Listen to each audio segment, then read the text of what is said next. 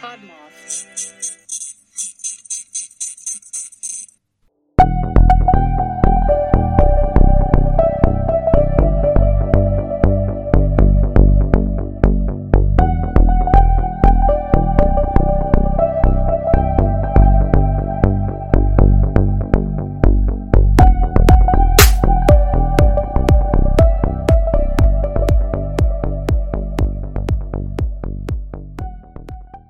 Hello, and welcome to Bad Axe Podcast. I'm your host, Danielle Blinka. And I'm your co-host, Aaron. Bad Axe is brought to you by the Podmoth Media Network. Check out the Podmoth Network for more great podcasts. You can also support Bad Axe by joining our Patreon at patreon.com/badaxepod. There is a link in the show notes.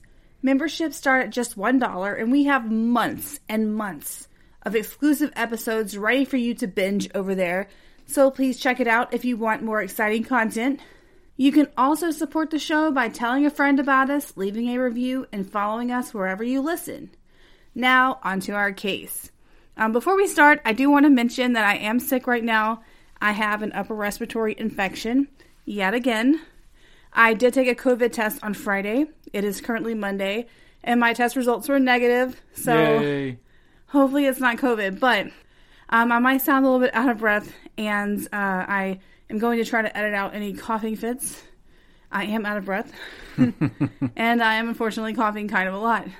But we didn't want to miss this week, so hopefully this case is really good. Today we're going to West Palm Beach, Florida in December 2017. West Palm Beach is a city in South Florida that's fairly close to Miami. There you can relax on the beach under a palm tree or hit the town for some shopping and dining. It's home to about 100,000 residents and seems like a pretty fun place to live based on their social events calendar on their website, which I thought was pretty cool. Although in COVID times, maybe a little too exciting. Maybe so, but I mean, in general, it does sound like a fun place. Yeah, they have a lot of events going on. Also, I want to mention here, I am vaccinated. I have had Pfizer since like April. So I just want to mention that because I know we're in Texas, and Texas has been not the model state. We have a bit of a reputation. Yeah, I think only Florida has been more exciting than we have in terms of not doing COVID right. We here have been really dedicated to COVID because I do have asthma, and so I have a tendency to get respiratory infections. So I really played it cool. I did get COVID last year. Not from doing fun things, but from getting my car fixed. Ironically, I have a Prius, and my battery died from not being driven, and they're really expensive. So we didn't want the big battery to die, so we got the car fixed, and that is when I got COVID. Yeah, so not the most exciting COVID story. Hopefully this is not COVID that I have now. Yes, hopefully not. So the test was negative, just saying. Yeah, hopefully that's true and not a false negative. All right. Well, back in 2017, there was no COVID. Great times were happening everywhere. Yep. And 36-year-old Kaladaa Crowell was enjoying a life of love in West Palm Beach. Family members described Kaladaa as a fun, energetic person who was also very kind and generous. Kaladaa dedicated her life to helping others as a caseworker at a mental health facility called Jerome Golden Center for Behavioral Health. As part of her role, she prepared patients to leave the facility and re-enter the world. She treated them just like family members. In fact, just before Christmas, she had taken several of the people under her supervision to get free haircuts. In addition to her job as a social worker, Kaladaa had just started her own business. She created gift baskets to sell and planned parties for clients. One of her favorite things to do was celebrating holidays, like literally any holiday. She'd decorate both her home and her workplace for each holiday to bring a bit more joy into everyone's life. So as I learned more about Kaladaa, I just have to say she seems like one of the most amazing people you could possibly imagine. I mean, she was kind, she was generous, she seemed like a bright ray of sunshine for all, and she also really loved her daughter, who we'll meet in a minute. Kaladaa was building a life with her love, Robin Denson. I couldn't find Robin's age, but I do think she was a bit older, because if you remember, Kaladaa was 36, And Robin does have some adult kids, so I think she might have been about 10, maybe up to 20 years older than Kaladaa, but I couldn't figure out how old she was. The couple shared a home at 822 3rd Street. It was a cute 3-bedroom brown and white home. And this was a full house. Crowell had an 11-year-old daughter named Kyra Inglett from a prior relationship, and she and Denson were lovingly raising her together. Kyra was still in elementary school, about halfway through 5th grade. She was a quiet, kind child who family members say was very observant. Kyra liked expressing herself through song and dance, so she took dance lessons and voice lessons. She was also very artsy and liked riding bikes with her friends. In addition to the couple and Kyra, Denson's adult sons shared a room in the home as well. One of whom was 26-year-old Marlon Larice Joseph. The other brother was his younger brother, Patrick, and a third brother named Patrice also maybe lived in the home. It's unclear from reports, but he was there often enough for him to be on the day of this incident. And additionally, a teenage girl lived in the home as well. Now, Joseph's 3 children, this is the 26-year-old son of Robin Denson, did spend some time at the house too. So he had 3 kids, one of whom is an 8-year-old daughter, and she is going to become important later, so kind of hold on to that information. Now, you'll notice this is kind of a lot of people. It is a 3-bedroom house, so I'm not sure how they arranged living arrangements. Maybe some people were there temporarily. I don't know what's going on with that. But it is a very full, jubilant house that was happening here. Absolutely. A lot of people under one roof. Yeah. Now, Joseph had actually just moved back into the home 10 months prior after serving almost a year in jail. And we'll find out why in a moment. But he had not been there for that long. Now, the whole family was really into church. All of them were very devout Christians, and this did cause some conflict in the family just because both of the women obviously were in a lesbian relationship, which we are like, yay, here at Bad Axe, go you. But some of their family members did not quite approve of that, and I believe this was mostly people who lived outside the home. I know that Kalada's parents weren't very jazzed up about it, but they still loved Kaladaa and Kyra. They weren't, judging their daughter. They just didn't have as much acknowledgement as they probably should have. But we're not here to, crap on them right now. So that's just kind of the situation, is that she still had a good relationship with them, but they weren't maybe around the house as much. Makes sense. But the family was, really into church stuff, despite the fact that not everyone thought that they should be lesbians. On Thursday, December 28th, 2017, the joy of Christmas had already faded from the home, although decorations still adorned their house. Spending so much time as a family was wearing down the patience of some family members. Robin and Kaladaa didn't realize it yet, but a simmering pot was about to boil over, because Joseph had a bone to pick. He didn't like sharing his home with 11-year-old Kyra. He believed Kyra had a quote-unquote bad attitude and accused her of being mean to his 8-year-old daughter. Earlier in the day, on December 28th, Joseph had actually received a text from his daughter saying Kyra had done something mean to her. Now, he stewed about this text because it wasn't the first time the girls had had a conflict, and he already told his mom, Robin, that he was going to take care of it if something like this happened again. Now, I want to remind everyone, this is an 8-year-old and an 11-year-old child who are sharing time together a lot. Yeah. There's going to be conflicts. That's it. That's right. That's how kids work. That's how kids work. That's literally how they work. Mm-hmm. There's going to be conflict. Even if they love each other, they can be best friends. It does not matter. There's going to be conflicts. And you just have to, talk to the kids. You can't create divisions and freak out on each other. That's right. Yeah, totally. Yeah, and I also want to point out that I feel like he tries to blame Kyra for this, but we don't know what happened. And also, everyone talks about how great of a kid that Kyra was and how sweet she was. And we'll see later that she had a lot of friends. And I think it's rude that he tries to make it sound like Kyra was this really mean kid when, everyone talks about how good of a kid she was. Yeah, for real. And this sounds like normal kid stuff. Yeah, it does. But he's going to escalate it because he's apparently not cool at all. He's just going to really take this to an unhealthy level. So by the time Joseph got home that day, everyone in the household had thought that things were settled down between the girls. The kids had talked about it, and they were playing happily together, so there's really nothing to handle at that point. Initially, Joseph went back to his bedroom, and it seemed like things might be okay, because his family claims that he pulled out his Bible, I don't know if that's what really happened. Remember, the rest of the family is super religious. He pulls out his Bible and starts reading it according to his family. But he wouldn't stay back in his bedroom for long, because that day he decided to confront Kaladaa about her daughter's behavior. At around 7 p.m., Robin was supposedly outside the home on 3rd Street, and Kaladaa had just arrived home. She entered the living room where Kyra and the other kids were playing. I believe they were all playing, but for sure Kyra was there. Determined to confront Kaladaa, Joseph stood and walked out of the bedroom. Determined to confront Kaladaa, Joseph stood and walked out of the bedroom he shared with his brother. He told Kaladaa that he didn't like Kyra's attitude, and Kaladaa obviously got upset. I mean, she loves her daughter. Her daughter was a major part of her life, and she wasn't really here for hearing this crap that she's being mean to the 8-year-old. Yeah, for real. So these two start arguing, and soon they were shouting at each other. But around 7:15 p.m., Joseph decided that words were not enough to solve their problems. So he pulled a gun and pointed it at Kaladaa. Oh, no. Firing. He shot Kaladaa several times while she was screaming and asking for help.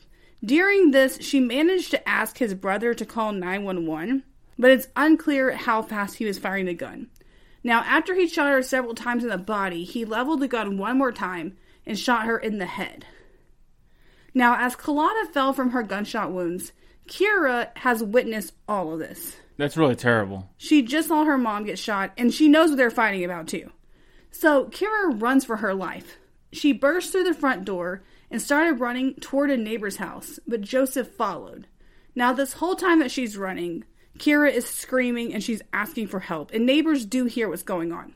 Joseph's brother follows the two of them because he sees Kyra run out and he sees Joseph run out, and he follows them. This is Patrice, and Patrice tries to tackle Joseph, and he says that's the first time he saw the gun. Now, there's going to be a lot of confusing eyewitness testimonies that we're going to hear today, because I'm having trouble understanding how you didn't know there was a gun when you heard gunshots. That's a good because point. The neighbors heard the gunshots. Yeah, how did you not hear them when you're in the house, right? And later, several of these family members would say they weren't there after they had, given police statements. So keep that in mind as well. We're going to talk about that. Okay. Because later they do all say they didn't witness anything after telling the police what they saw initially. Okay. Yeah, so he tries to tackle Joseph, and he almost gets him, but Joseph is really determined. And also, it's important to note, Joseph had previously been a football star, and they talk about this a lot when they're talking about him. And so, I'm wondering if maybe that's how he so easily got away from him. That could be. I mean, maybe he just real fast, right? Yeah, and he's supposedly a big dude. He's not big as in bulky, but strong and tall. Yeah. Okay, so he gets away. And he pursues Kyra. Now, obviously, we have this screaming child. He levels the gun at her and starts firing at her. In total, he fired 5 bullets at an 11-year-old. That is messed up. Yes. Now, sadly, out of these 5 bullets, 3 bullets actually hit her in the head. Ooh. And at least 1 hit her in the right forearm. But it's unclear what happened to the 5th bullet. Jesus. Yes. That is just, I don't even know. Yeah, it's awful is what it is. Yeah, she's a child. Yeah. It's bad enough that he shot anybody, but a little kid. Yeah, for real. There's just no excuse for that. Yes. Now, during the shooting, one of the bullets actually traveled through the window of the home, leaving a bullet hole. So we have a marker of this horror that has transpired. Now, Robin is supposedly in front of the house during this, and she allegedly witnessed part of the shooting, but then later said that she didn't. Now, neighbors say that they saw her shouting for help and begging someone to call 911, and she also allegedly ran to one of these neighbors to get help from them. Hearing the shots, the brother who shared a room with Joseph, who I believe is named Patrick, there's a Patrick and a Patrice listed. I do not know for sure if they are both the same person or if they're different people, because that was unclear, but they are both listed. Okay. That brother ran out of the house to see what was happening, and on the lawn, he saw Patrice there fighting with Joseph, trying to stop him. So it's unclear if Patrick saw this during the initial struggle, or if there was a second struggle for the gun after Joseph shot Kyra. And now keep in mind, since the family later said they didn't witness things, some of this information does not get cleared up, because initial reports say this is what happened, but then they say, oh no, we didn't say that, so it doesn't get, cleared up later. Like they're going to try to change their story later on. Yeah, that's what literally happens. They essentially did not see anything after the police get involved. Gotcha. Well, not initially. They initially are, going to the press. But then after, charges get filed, that's when they kind of start closing ranks, and we'll see that in a minute. Joseph managed to wriggle away from him again and ran back into the home, still holding the gun. He fired 2 more shots, possibly inside the home, but that's unclear again if that happened or not, because witness testimonies differ about what exactly happened when he got back in the house. What they do know, though, is that he grabbed Crowell's car keys and jumped into her 2012 gray Toyota Camry and fled the scene. When first responders arrived, Kyra was still clinging to life. They rushed her to St. Mary's Medical Center, where doctors fought to save her. Unfortunately, she passed away from her wounds on Friday morning, and that's the morning after the crime occurred. Unfortunately, Crowell died at the scene. According to the Florida Times-Union, Denson said about them, Kaladaa was the sweetest person. She'd give the shirt off her back to help anyone. She was my girlfriend, and that was our home. I loved my son, but I loved Kyra and Kaladaa too, unquote. That's really tragic. Yeah, and she said that during a plea that we're going to hear about in a minute for him to come forward, because he has escaped in the car, obviously. And you can tell in those first days especially, she was super conflicted because she clearly loved them, and they were basically raising Kyra together in a way. But at the same time, that's her son. So it creates this, conflict of, what do I do? Yeah. She's torn between all of that. Yeah. So at the beginning, though, the mom is hardcore. We got to get him. He committed this crime. I loved them. We gotta arrest him. Son, you need to turn yourself in. On the night of the murder, several children from the neighborhood walked down to the home to leave flowers for Kyra and Kaladaa. A small shrine rose up on the sidewalk in front of the home as a sign of how much mother and daughter were loved. One of Kyra's classmates, a girl named Kaladaa Young, told CBS 12 News, "We know that she's dancing in heaven.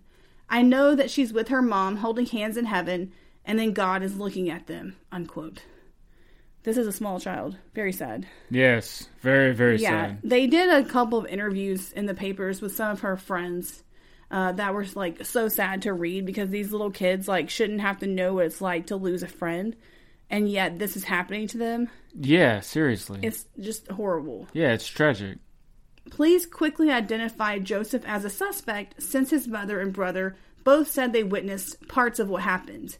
Again, later, though, they would allegedly say that they did not. There was a problem, though, because police could not find Joseph. The last trace of him after the murder occurred at around 5:40 a.m. on the Friday morning after the murder. He went to a Chase bank to withdraw cash to fund his flight from police. In the meantime, authorities charged him with 2 counts of first-degree murder, and at that point, a full manhunt was underway. Police even called in the U.S. Marshals to help find him. When they sent out his missing persons report, police warned the public that Joseph was considered armed and dangerous, which makes sense. If you shot an 11-year-old, I'm not sure that you wouldn't shoot someone else. Yeah, for real. He's definition of armed and dangerous. Yeah. Bloody FM presents Hometown Ghost Stories, a paranormal podcast that investigates a new town every week, bringing you all the hauntings, from haunted houses to castles, bridges to asylums, wandering spirits to demons. Over 100 episodes covering different towns all over the world. Tune in to Hometown Ghost Stories live on YouTube every Tuesday night at 9 p.m. Eastern, or on any podcast platform, and find out if your hometown is haunted. When Joseph didn't surface for several days, police became convinced someone was helping hide him. However, they didn't know whom. For days, he remained on the run. And then, on Monday, January 1st, 2018, Robin, who remember is Joseph's mother and Kaladaa's girlfriend, did a press event to plead for her son to turn himself in. She cried as she begged him to come out of hiding.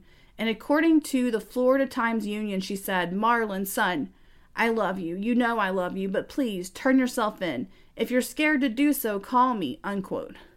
which I thought was nice. Maybe she would, like, take him down there or something. Yeah, that is nice. One day later, however, they got a break.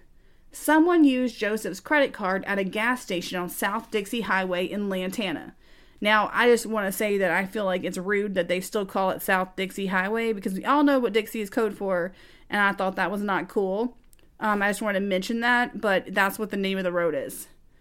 Homicide detectives and the U.S. Marshals rushed to the scene and found their suspect, but it wasn't Joseph using the card.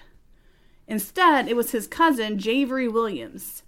They waited until Williams walked out to an allegedly stolen white BMW before they arrested him. Now, during his arrest, Williams threw the card down and tried to, like, kick it under the car, hoping to get rid of it. Yeah. And he also tried to say he didn't know Joseph and he hadn't actually used the card, which police did not believe because they are cousins, so that wasn't that hard to figure out. Yeah, for real. And because he had Joseph's credit card, they suspected that Williams was probably hiding Joseph and had been lying to them this whole time about not knowing where he was. Yep, that seems pretty likely. So police resumed their search for Joseph after they caught Williams. And after 2 hours, they were able to actually find him. I think he was just in Williams' apartment in Lake Worth. Now, I thought that they were kind of shitty for how they arrested him, because they basically took him out in, I think, his underwear, which is not cool. Like, I realize he's a fugitive and he murdered someone, but y'all couldn't have let him put clothes on? Yeah, you could at least let him put pants on. Yeah, that part was not cool, again. Yeah. And also, I know we say not cool a lot on here. For me, not cool doesn't just mean, like, casually, oh no. Yeah. It's like a severe, like, that's an injustice. Yeah. But it's like how I phrase things because of, I don't know. I feel like a lot of us do that. Yeah, it's common for our generation, I think. Yeah, and this was not cool. They really should have let him put clothes on. I thought that was gross, personally. And I just want to mention that was a not cool part of it. Yeah. Anyway, so it did appear that that's what they did. Now, remember, prosecutors had already charged Joseph with 2 counts of first-degree murder, and at some point he was also charged with 1 count of possessing a firearm as a felon. So, and we'll find out why he was a felon in just a moment. Judge Dina Kiever Agrama ordered that Joseph be held without bond in the Palm Beach County Jail while he awaited trial. His cousin Williams received a $50,000 bond. It does make sense that Joseph was held without bond to me, just because the crime was so serious and he already went on a flight. I feel like that's one of the reasons why they probably held him. Because, I mean, if you try to escape once, you're probably going to try to escape it again. That's right. But I did think $50,000 was kind of a lot for, like, lying about where somebody was. I do kind of wonder if maybe there was more that we just don't know about.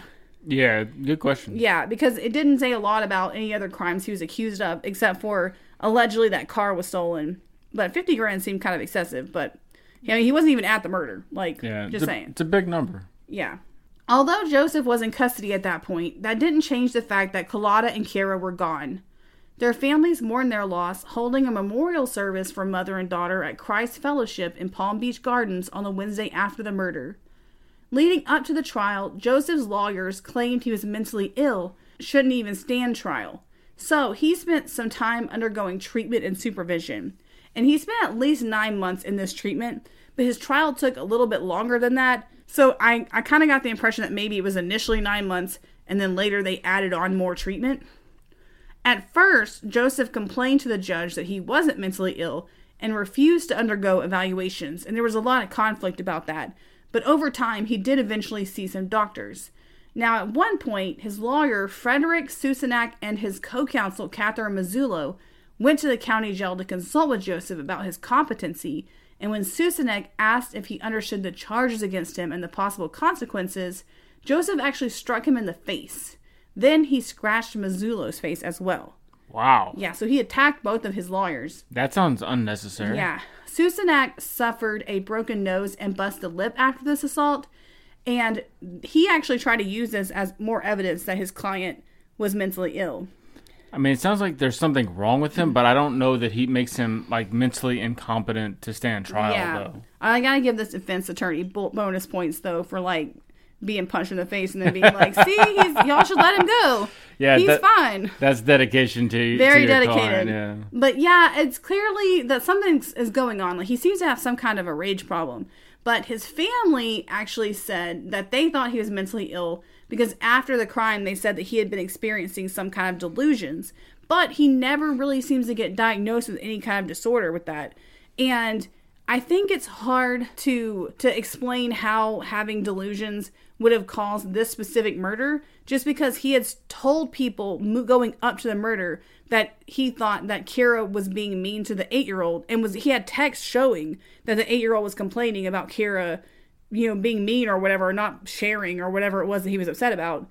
And then he was trying to confront the mom. So that's not like a delusion where we did the one case where the kid had delusions and he thought his other kid was a goblin or something. Yeah. And he literally thought he was murdering a goblin because he had severe mental health problems. And I don't think that's the same as becoming enraged too much. Yeah. It's a different thing. Absolutely it is. And this guy had told the mom that he was going to deal with it and all this sort of stuff. Yeah, and he might need treatment, but it's just not the same as being completely unaware of what's going on. Yeah, there's a difference between having some problems and being incompetent to stand trial. Yeah, and we're definitely going to talk more about his problems. Hi, I'm Molly. And I'm Abigail. We're sisters. And we believe in ghosts. Welcome to Supernatural Sisters, a podcast all about ghostly encounters, bone-chilling monsters, and basically anything that goes bump in the night. Each week, we talk about a haunted place, a legendary monster, or a story that sends shivers down our spine. And maybe we'll talk about the pottery scene from Ghost. He's not a ghost in that scene. There are other parts of that movie where he's a ghost. Subscribe wherever you get podcasts. And remember, we believe you. Okay, so during these competency hearings, he even went to mock trials to help him learn what to expect from court proceedings, because part of it is just being able to help with your own defense. And so there was a lot of conflict about this because the courts have you do this because that way most people, if they really don't know what they're going to do, doing the mock trial helps them learn what they can do to help themselves and what to expect, and it makes them able to stand trial. But the lawyers are trying to say he's not able to stand trial because he's learning to mimic the behaviors in mock trial. And so it's a mimicking, not an actually understanding. But that's confusing to me because I'm not sure what exactly they want then. Yeah, exactly. What are you trying to achieve? Yeah, I guess never going to trial, but then I don't know. Kind of defeats the purpose. Eventually, after all these examinations, psychiatrists did find him competent to stand trial. Now, while he was awaiting the trial, prosecutors actually offered Joseph a 60-year sentence if he pleaded guilty, which I think makes sense because this is a very horrific murder and we have a child who died, which is very awful. But at the same time, especially if he has a mental illness, I totally get giving him a sentence where he has some hope in theory of leaving jail and I don't know, just not pursuing the death penalty because I'm honestly not a death penalty person. I understand why we have it, and I understand why some people support it, and there are definitely scenarios where, if I were a juror in certain situations, particularly, the one murder that took place in, I want to say it's, Westchester, is it? I can't remember. I think it's Westchester. People who are listening are going to know, but where the rapist guy followed the mom and daughter home from the store, and then he came back with his crime buddy, and they raped the daughters, and then tied them to their beds and ended up, I think they raped the mom as well. And they lit the house on fire with them tied to their beds. And the mom and daughters all died in the fire after being assaulted, from the fire. And the dad barely escaped because he had also been beaten severely. And I totally understand why they sentenced that guy to death. Yeah, I mean, that's a horrific crime. Yeah, I can't argue with them. I mean, that's what the family wanted. So it's okay. But me personally, I'm not a death penalty person, so I totally get the 60 years because I feel like that's a long sentence, but it's not it kind of reflects the fact that he might be a little bit damaged. I don't know if that makes sense. No, it does. That what he did is just so horrible. Yeah. However, he did turn down this offer. That sounds like a mistake. Yeah, that sounds like it. And this is Florida, so Florida is probably the only state that has a worse reputation than Texas for death penalty stuff. Do they though? I don't know. It seems likely. I think so. I don't have the data, but it seems pretty likely to me. I feel like living in Texas, it just feels like everything. It feels like Florida and Texas are like constantly in competition to see who can dick people over the more. So I don't really know. I feel that's my opinion, but it certainly seems. So that way, I don't. yeah. I would not have gone to trial with this. My personal opinion. Joseph's trial finally began in February 2020 with a jury of 6 men and 6 women. Now keep in mind the crime had occurred in December 2017, so this had been a little over 2 years since the crime. At his trial, defense attorneys argued that he had a mental illness that caused him to kill Kaladaa and Kyra, and they said he had paranoid delusions and fears that caused him to shoot. The defense also argued that Joseph wasn't even guilty. Oh, really? Yeah, like as a part 2, I had to read that multiple times. So it's like both he's having mental illness, but also he just didn't do it. Really? Yeah, he didn't do it. And they tried to say there wasn't evidence he did it because police never recovered the gun. And also it appears that his family members at that point had said they didn't witness any part of the crime. So the defense was trying to say there are no witnesses. Right. So basically the family like closed ranks to protect him somehow? Yeah. One thing that was weird reading about this is that, ironically, his mother and siblings really make him seem like more personable, if that makes sense. Like, obviously what he did is really terrible, but his family loves him so much that you almost, like, understand their perspective on it. And then you look back at Kaladaa and Kyra. This was, like, a case, though, that was really kind of hard to kind of draw that line in some ways for me. Like, I don't really feel sorry for the killer at all. Like, just being real, like, I personally think this guy did something monstrous, and I think he would probably do it again. And then we're going to talk about something in a minute that makes me think that he does have problems not harming someone in the future. But at the same time, like, his family seems like such a good family, and they really do just, like, genuinely love him, even with this. And in a way, it made it harder to see him get this murder trial stuff. Like, he definitely needed to go to jail, but I really think that he should have taken the plea. Yeah. After listening to the testimony and evidence, the jury found Joseph guilty of 2 counts of first-degree murder and 1 count of being a felon in possession of a firearm. And at the sentencing trial, his defense attorney asked the jury to be less harsh because he wasn't as bad as a serial killer. That's probably not the argument you want to make. They actually did argue that. And this was the part that made me throw up in my mouth.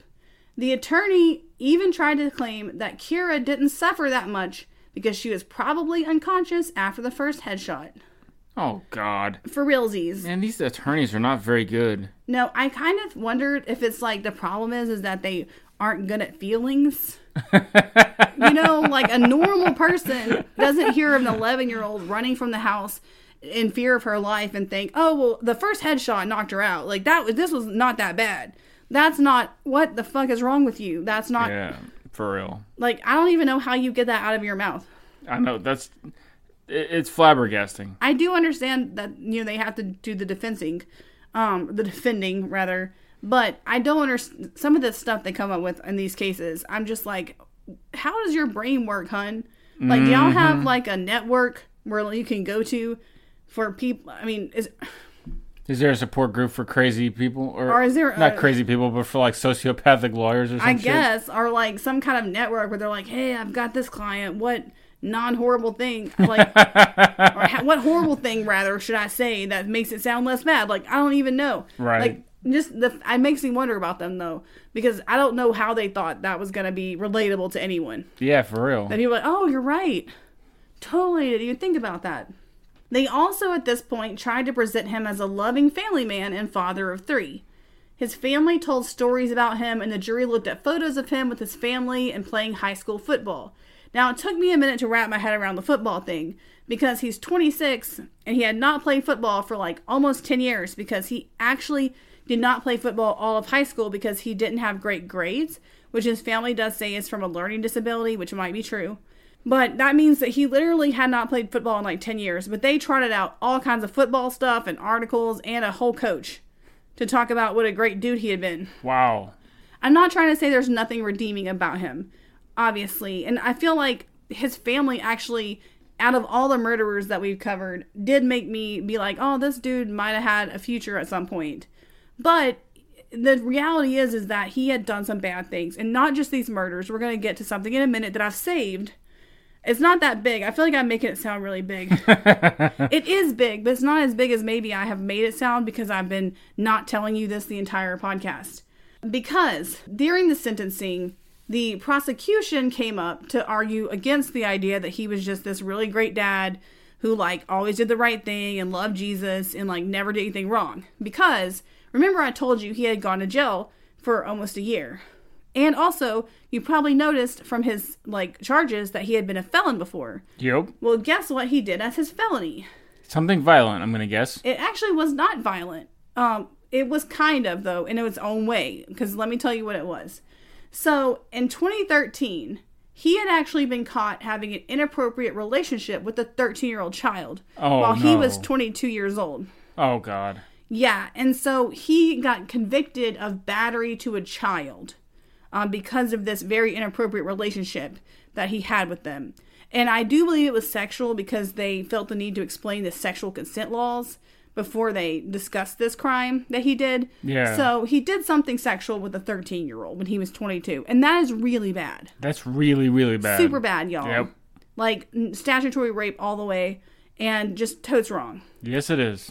So keep that in mind as you consider, does he do all the right things ever?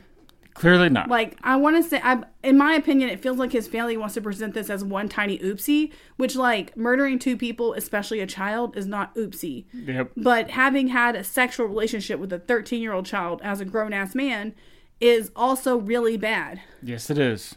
During the sentencing hearing, Kenneth Crowell, who is Kalada's father and Kyra's grandfather, asked Joseph several times why he had taken their lives. And, of course, Joseph never responded. The dad did kind of break out and yell that he was evil, which I totally get, because honestly, it amazes me that these people make it so long during the trial without screaming stuff at the people. Yeah. Like, I really think that sounds like a total feat, just to sit there through the trial and not yell things. Yeah, for real. When it came time for the jury to decide Joseph's punishment, they unanimously voted to recommend a sentence of capital punishment. It seems a little bit harsh, but... Because he might have that mental illness. Yeah, for real. I mean, it's definitely harsh, but... I mean, I kind of get it. I feel like the thing is, though, is what he did to Kyra. Chasing her outside with her being so afraid and having seen her mom shot, knowing that he was going to shoot her, and then shooting an 11-year-old 5 times, is just so bad that I feel like a lot of people couldn't get over it. I think that's exactly what happened. And I don't think they necessarily care if he's mentally ill or not. And I think that because they never release any kind of, like, diagnosis that explains it, you know? Yeah. And, like, for me, I meant to go over this during the trial part, but I think part of the problem with his own mental illness claim is not just the premeditation part that we talked about, but telling his mom that he was going to confront Kaladaa and that he was going to handle this, and, like, having the text thread and all that stuff that clearly shows motive and planning and all that stuff, and, like, a concrete, real-world reason why he's trying to shoot them. But then in addition to that, he ran off and, like, hid for 4 days. And if you're mentally ill, we've talked about this a lot. Every single case we've covered, or that I've read about, or that I've watched something about, that has a person who is mentally ill and committing the crime because of mental illness, they don't run away and hide after they commit these crimes. Yeah. Because they don't realize what they did is bad. Exactly. Like, they just don't. Yeah, and, like, running away and hiding is an indication that you know you did something wrong. Especially right after it. And, like, I could totally understand if he'd had, like, a long time to come out of a fugue or something. Like, if he'd been at the house and he'd had, like, 48 hours, not 48 hours. If he'd been at the house alone with her, had murdered somebody, and then had waited a while, and then, like, woke up and was like, oh, crap. Like, my crazy self murdered this person. This is awful. I better run away. That I might could see that. But, like, immediately after the crime, like, essentially during the commission of the crime, he ran out. Yeah, it's hard to believe that you were having some kind of, like, delusion in that moment. Agreed. And hiding for 4 days. Yep. So that, of course, is how the jury decided. I don't think it is Florida, so I guess it kind of makes sense. Yeah. And although I think it had been, like, 2 decades since they had sentenced someone to death. Wow. Which is kind of impressive. Indeed. Now, this is just the jury's recommendation, though. The judge still had to affirm it. So they had to wait a long time. Originally, he was supposed to go back April 2020, but as we all know, COVID hit, and so he had to wait to get his actual sentencing. So in November 2020, they were back in court, and Circuit Judge Cheryl Caracuzo sentenced Joseph to death for the murders. The judge also gave him an extra 15 years in prison for possession of a firearm by a felon. And she seemed legit mad. Like, she was super mad about this case. And I have some really exciting quotes from her. According to the South Florida Sun-Sentinel, as she handed down the sentence, Caracuzo said, quote, "There can be nothing more terrifying for a child than knowing that someone has just shot their mother multiple times and now was coming after them. There is no doubt that this panic-stricken little girl experienced a level of terror that no child or no one should ever have to endure," unquote. And she also added during her speech, and this is a part that people have really, like, enjoyed, that, like, are super angry about this case. And so I thought I would include it. She said, quote, "Marlon Larice Joseph, you have not only forfeited your right to live among us, but under the laws of the state of Florida, you have forfeited your right to live at all," unquote. Damn. And I was like, I know. She was mad. Yeah. I think if you had sat through the trial, honestly, remember, these people have to look at the photos. Yeah. Like, the judge and the jury have to look at those. Oh, that's probably why. If I had to look at the photos of an 11-year-old who was murdered, I feel like I would probably vote. I don't think I'd be able to make a rational choice for that. Yeah, you'd be mad as hell about it. Maybe they should have different juries. Oh, from the sentencing and for the trial? Yeah, maybe they did. They didn't. It seemed like it was the same jury based on reporting. Yeah. That makes sense, though, because I feel like, just being real, if I had sat through the trial and had to look at the murdered bodies, I would have been like, burn it all to the ground. Yeah, I mean... I don't think I could make, like, a... Yeah, it's hard to be lenient. Choice. It's hard to be lenient when you're looking at a picture of a murdered child. Yeah. I assume. I've never been in that position. Yeah, but... I don't want... Please don't send us that. Yes, please don't. We don't want that in our lives at all. Don't. Yeah, so... now that makes sense, because literally I've been sitting here like, if he's mentally ill, like, this seems like a lot, like, I do believe his family, like, he seems to have had some struggles, and, like, it's weird because there were people who talked about nice things that he had done, and, like, don't get me wrong, like, I'm not trying to, I feel like his family does a good job at really making you feel sorry for him, even though he did this heinous, horrible thing and deserves to be in prison. But they definitely had me feeling like he should have gotten the 60 years. But I kind of understand, like, thinking about it from the jury's perspective. If you had to look at those pictures and, like, really see firsthand, I could definitely see this. Yeah, absolutely. I think it's one that it was like a harder case than I thought it was going to be when I was researching it, just because I saw Kaladaa and Kyra and I was like, oh my God, I want to talk about them. Like, these poor women, or not women, this woman and this beautiful girl. And, like, they're just, like, seriously, some just amazing people just doing these great things in the world. Especially, like, remember, Kalada's a social worker, and she was starting all these new programs. Like, not even she was going beyond her job. And you know how social workers are overworked and they're generally underpaid, and yet she's, like, going beyond what is asked of her to do all these amazing things to help people, and then she's murdered. Yeah. For, like, literally no reason. Yeah, it's terrible. It's just terrible. And so I wanted to talk about them, and then, like, it's just been, like, weird, because I do not feel sorry for him. Like, please, like, listeners, do not come at me and be like, oh my God, she felt sorry for a killer. I don't. I think it's more just, like, you see him as a person and how his family sees him, and I really feel sorry for his family. Yeah. Especially Robin, because she loved all of these people involved. And, like, after he gets sentenced, there's a video you can watch, and she's crying, like, so hard, because, like, it's her baby, and she, like, loves him. And so that obviously is very traumatic. But then she also loved Kaladaa, and she loved Kyra, like one of her own kids. So it's, like, it's just really shitty for her. Oh, yeah. Like, I really feel sorry for her for this. Indeed. Although I do kind of wonder if maybe the reason why he kept getting into these troubles is because his family, like, never seemed to, like, hold him accountable for anything that he did. Like, no offense to them. Like, I get it, it's hard. But maybe if, like, they had, like, not been so accepting of him, maybe he would have not been as spirally. Yeah, it's hard to tell. I don't know, it's hard to say. But, I mean, I just wonder. Now, because he received a death penalty, Joseph's case automatically went on appeal, and his lawyer and mother both argued that he shouldn't receive the death sentence because he's mentally ill.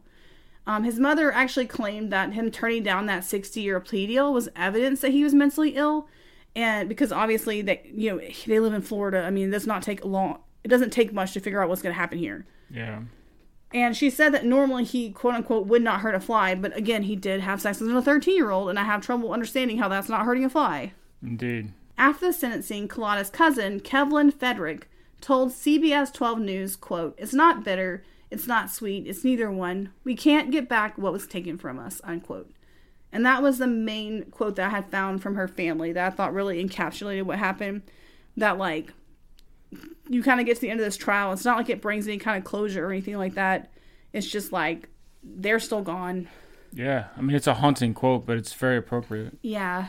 It's just really sad. So that's the story of Kaladaa Crowell and Kyra Inglett, two very beautiful souls who were taken much too soon. We hope that you enjoy getting to know them today. If you would like more exciting content from Bad Axe, please consider joining our Patreon at patreon.com/badaxepod. Remember, memberships start at just $1, and we have a lot of bonus content over there for you to check out. And you can always read the description to see if it's something that you're interested in listening to, but there's several different cases already available. Also, if you could rate us and review us and subscribe, that would be awesome. We did get a couple of more reviews, so thank you so much. I need to check it again. It's been a few days since I checked. You can connect with us by following us on social media at badaxepod. We are most active on Instagram, so please keep that in mind. If you use all of them, Instagram is your hotspot.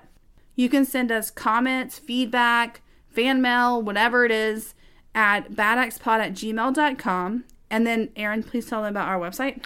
We have a very cool website. It's badaxepod.com. Go check it out. Thank you so much for listening. We can't wait to see you again, and I hope that my upper respiratory infection did not impede things too much. I think you were great. Okay. As always. Thank you. All right. Thank you, listeners. Bye-bye. Bye.